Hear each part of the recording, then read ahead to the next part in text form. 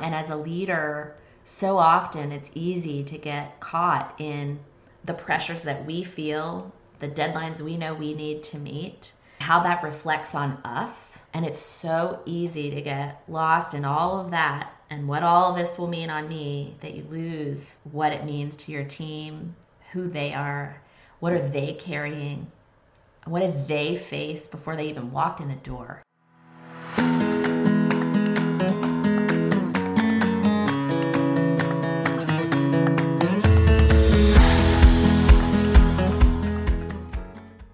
In her book, Conversational Intelligence, Judith Glaser wrote, "To get to the next level of greatness depends on the quality of our culture, which depends on the quality of our relationships, which depends on the quality of our conversations. Everything happens through conversations." Welcome to Conversations, powered by Quantuvos.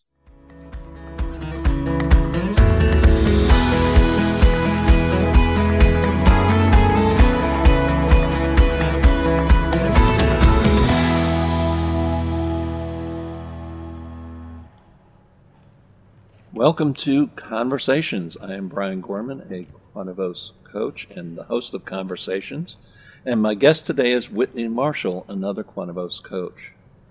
Whitney is on a mission to cultivate and empower more genuine and generous leaders. She spent the first 20 years of her career creating and directing the corporate citizenship efforts for Kilpatrick Townsend LLP, an AmLaw 75 law firm, and is now a certified professional coach who focuses on challenging mid-career, for-profit, and nonprofit leaders to navigate professional challenges and transitions with resilience, strength, and authenticity. Welcome, Whitney. Thanks so much, Brian. It's a pleasure to be here. Whitney, our focus for this conversation is purpose, passion, and alignment. What makes purpose, passion, and alignment so important to you? Well, I think that there is a real beautiful gift that can come when you feel as though the things that you value, the gifts that you have, are being fully utilized in a way that it feels natural when it's happening and can feel very, very hard when it's not. And I've been through so many different times in my life when I have felt misaligned, when the gifts that I have are not aligning with the work that I was doing, whether that's personal or professional, or my values.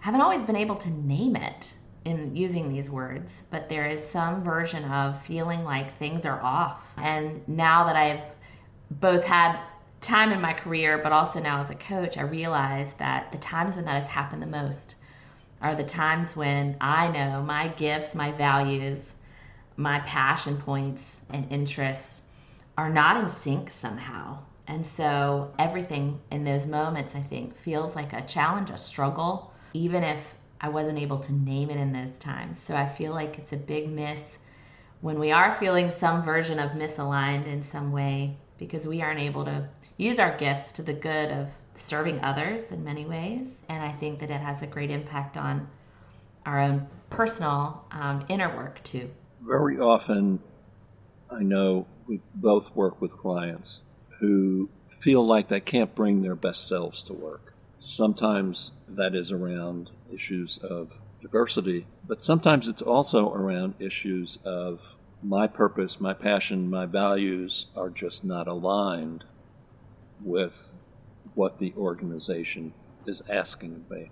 I very often will ask my clients, what gets you excited about getting up and going to work in the morning? Most of the time they can answer that. Sometimes they can't. But then when I ask them, and what about the people who report to you? They almost never know.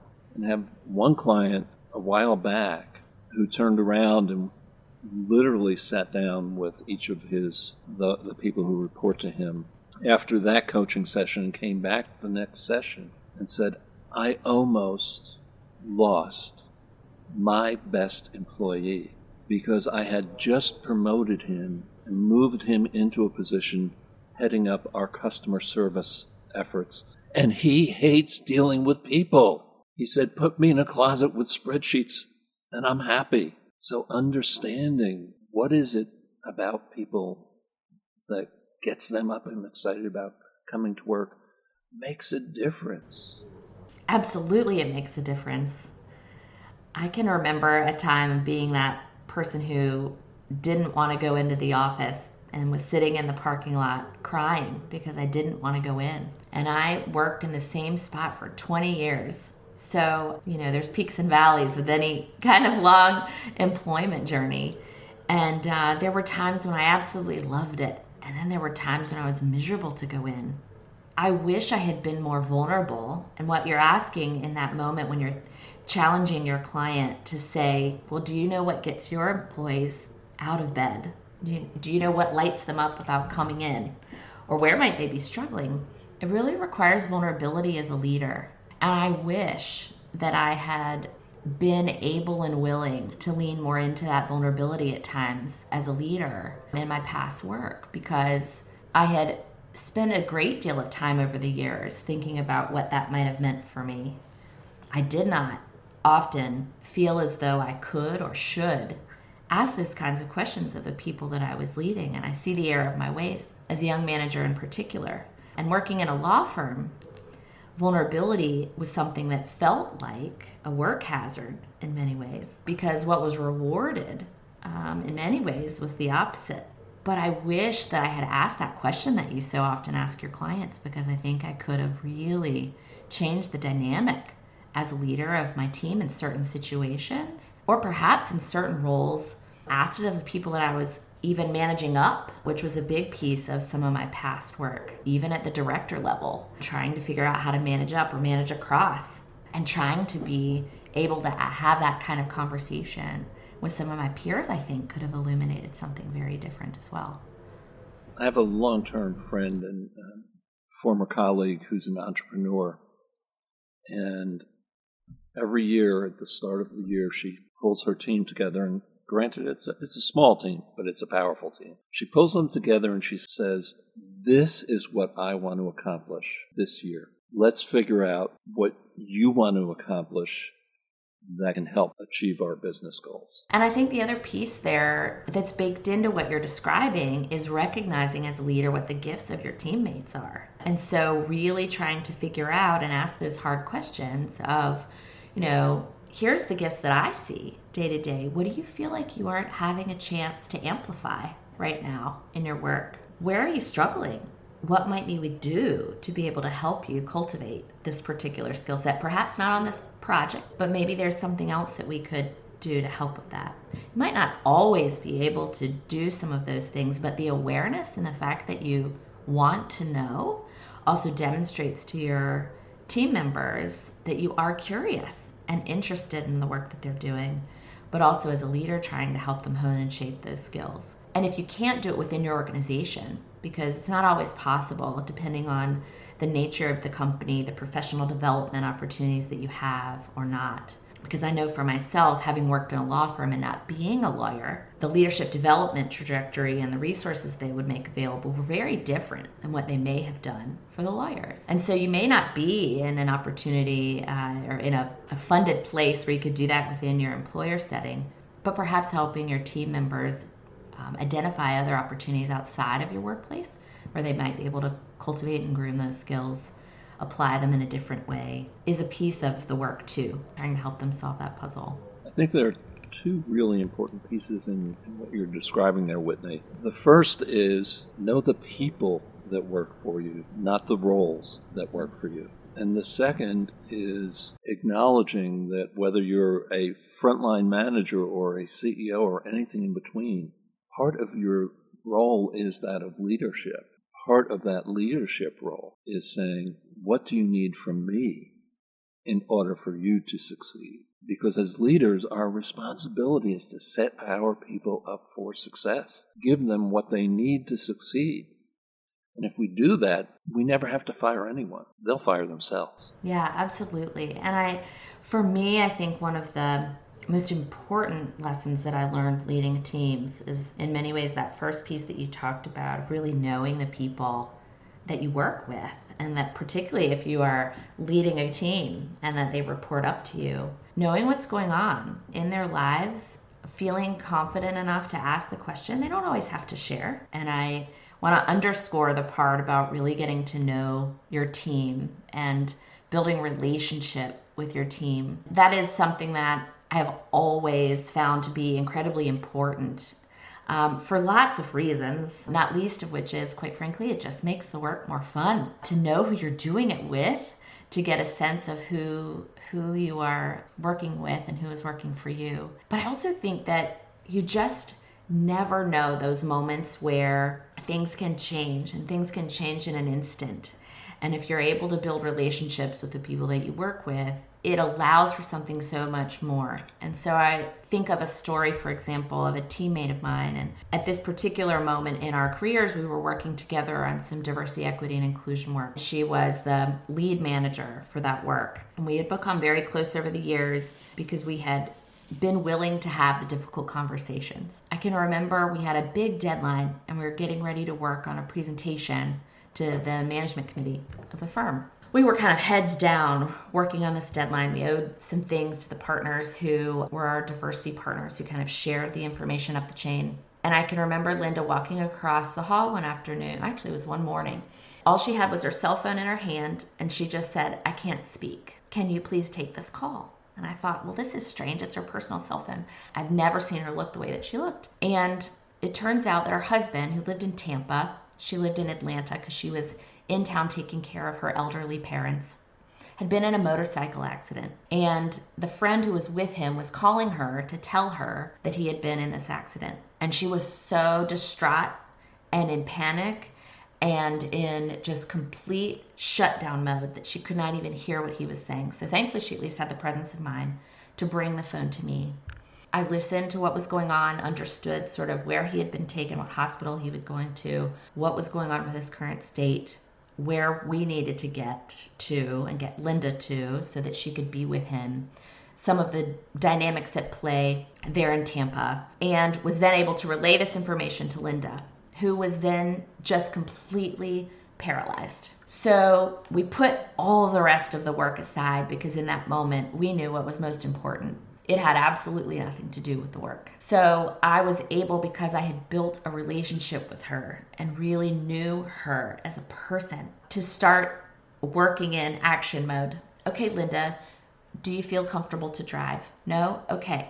I will take you to your house and help you pack your bags. I will help get you to the airport. I will help you book this flight. I put it on my credit card. None of those other things mattered in that moment. It was just a matter of having to support my friend in that moment, my colleague, and make sure that she could get to her husband who had had this tragic accident. On the way to her house, as I am driving, and I had to tell my boss, who was the chief HR officer, like, sorry, here's what I need from you. This is what I'm doing. Please manage expectations of this deadline, of all the rest of it. She was really supportive, which was really helpful. And on the way to Linda's house, we were trying to just have a conversation about some other things so that I could just sort of like ease her mind of what was going on in the rest of her head and heart.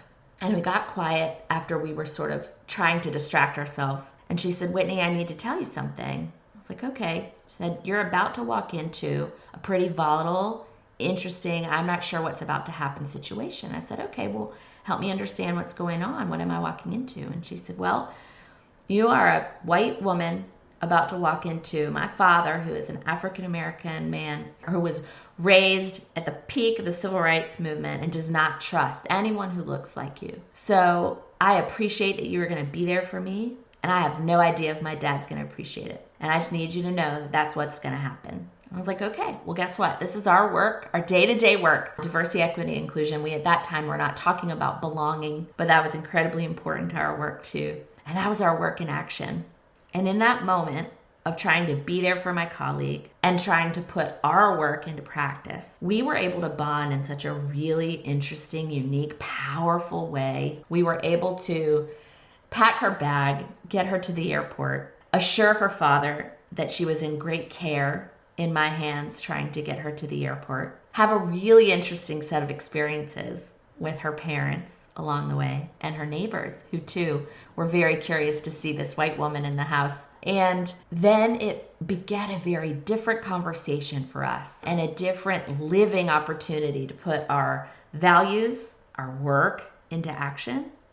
But it all came down in that particular moment to really getting to know the people, that this person on my team, and caring for her in a way that, quite frankly, was so natural to me. It wasn't anything that I was trying to consciously do. But because of the work we had put in up until that moment to get to know each other, to be vulnerable with each other, to lead with our head and our heart, that moment was even possible because we trusted each other. I'm pleased to share that her husband went on to make a full recovery.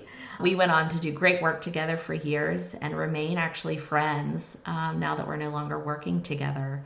And I don't know that any of that would have been possible. It certainly wasn't that way with everyone on my team. And so I'm really, really pleased with knowing that, getting to know people on my team in a different kind of way, but prioritizing them as people, led to such an important moment that allowed me to show up in such a different way as a leader, as a friend, as a person. And I would love to think of what was possible if more people led from that place. Whitney, you mentioned the word trust in telling that story, and what immediately came to mind for me is the model of trust that I rely on and that I work with my clients on, which is a neuroscience-based model that comes from the work of Judith Glasser. The acronym is TRUST, and the R is relationship, and it's the relationship of seeing the world through the other's eyes. And that whole story spoke to me about you seeing the world through her eyes. Her panic, her fear, which really put her in that fight, flight, freeze, that freeze mode. Her trust of you to say, let me tell you what you're walking into. And your understanding of, I hear that, and thank you, I'm okay walking into that because you're helping me again see the world through your eyes. And I know that you need me here. Yeah, and I think that as you think about that idea of just, we're often taught as kids to sort of be willing to envision walking a mile in someone else's shoes, right? And I think until we're truly able to stop and do that, even though there's no way that we could ever know someone else's experience, but at least trying. And I think that goes a really long way in creating a space where trust can blossom and flourish. It is a space that allows us to not make it about ourselves. And as a leader, so often it's easy to get caught in the pressures that we feel, the deadlines we know we need to meet, how that reflects on us. And it's so easy to get lost in all of that and what all of this will mean on me that you lose what it means to your team, who they are, what are they carrying, what did they face before they even walked in the door. And I think that is also a piece as you think about it in the work of, earlier you talked about people who aren't able to bring their full or best selves to work. And there's lots of reasons for that. Especially think it's important when you are a minority in a workplace, whatever that means for you. And so often we jump to race being the predominant issue. There are lots of other ways in which you can feel other. And many people have multiple ways that they feel other. And so I think as a leader, really considering what that means for your team. I had a minister once who gave a sermon that I just have yet to forget. And he said, he had this big pillowcase and he held it up, and the whole sermon was about everyone has their own bag of rocks, and you never know how heavy it is until you try to lift it. And so you may perceive that someone else has it all together, has risen through the ranks, they always seem like they're fine. But if you were to truly pick up their bag of rocks, you'd realize just how heavy that it is. And I think that, what you're talking about as you think about that idea around trust and being able to see the world through other people's eyes, it's recognizing that we all come with our own bag of rocks. So really thinking about what we might be able to do as leaders to help lighten the load of the people that we lead, or even how might we lighten our own load? What might we do to consider? What might we do to help our load feel a little bit lighter? Maybe that's some aspect of self-care. Maybe that's simply putting the bag down for a little while and recognizing that we need rest. And so I think that can work both ways as you think about this in the application of leadership. Whitney, what else is important to share with our listeners around purpose, passion? and alignment? So I think that there's a really interesting challenge as it relates to purpose, because I think that so often we can get tripped up by what for me has always felt like a very big question, and at times one that has been a bit intimidating to not have the answer to. I don't know that I have it even fully figured out yet, but I think that it is sometimes hard to answer that question. I at least know for myself at different times in my life when I have pondered that particular question, I have judged sometimes what my answer is because I feel as though perhaps my purpose is supposed to feel bigger or more significant, or I try to compare it to what other people are doing in the world that seems so big and important. My purpose is not about trying to cure childhood cancer. That's not why I am here on this earth. And so really trying to get out of that comparison is the thief of joy trap that I feel like can happen to many of us who are wrestling with that bigger question. So I would say to those who are still seeking what their purpose is, one, trying to stop and pause if you find yourself doing that, because I think that it can lead to some version of a spiral that is downward, that doesn't ever allow you to honor whatever your answer may be. But the other piece that I think comes is being willing to take small steps to get some answers that may help lead you to that bigger question. In 2014, I started a leadership program that was all about introspective leadership. And one of the first things that we did was create a me map, and we had to put our short and long-term goals, a representation of who we were, and we all had to share. You could only draw it, you couldn't write it. And it was in that moment that I realized that there were some things missing from my map. Throughout the rest of that program, we had to think about what our values were. We had to write a value statement, which I still have on my phone and look at regularly. We had to think about our time and do some time mapping and think about how our values and our time were in alignment or not. We really had to pause and consider what we wanted to do with the things that we were learning about ourselves, and then make commitments around small action, which now as a coach is exactly the work that I do for a living. But those small steps, those guided small steps, help to uncover and reconcile some of the challenges that I was having with my own misalignment, or not being able to answer that bigger question of purpose, because I was able to rediscover things that I was passionate about, that were truly value-centered exercises, so that I could claim and honor what I did value. I had never named it before. And then I was able to really think about what I wanted to do with the awareness that I had, and what was I willing to put into practice, as opposed to just having it be an academic exercise and some neat awareness for myself. And I didn't have a coach at the time, and I wish I had, because perhaps I could have done that work a little faster. But I do think that creating some space, if you are wrestling with this idea of purpose, or it somehow feels too big, or you're judging your own answer, trying to make space to sit with some of those other questions that you may have, that is in many ways the tedious, hard work that we judge as seemingly small, but just because it's not complicated doesn't mean it's not hard. And so I think that so often it's easy to avoid doing it because we somehow want to make it complicated. But I would challenge anyone who's sort of in that place to sit with that work and allow themselves to consider, what is it that they value? Where are they spending their time?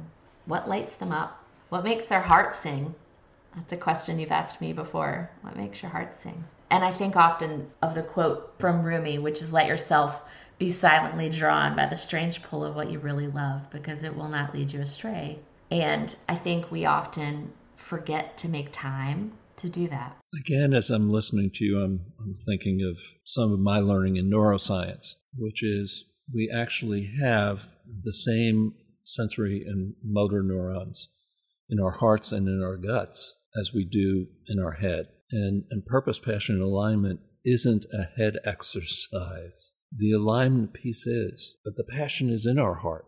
And the purpose, that's who we are at our core, that's in our gut.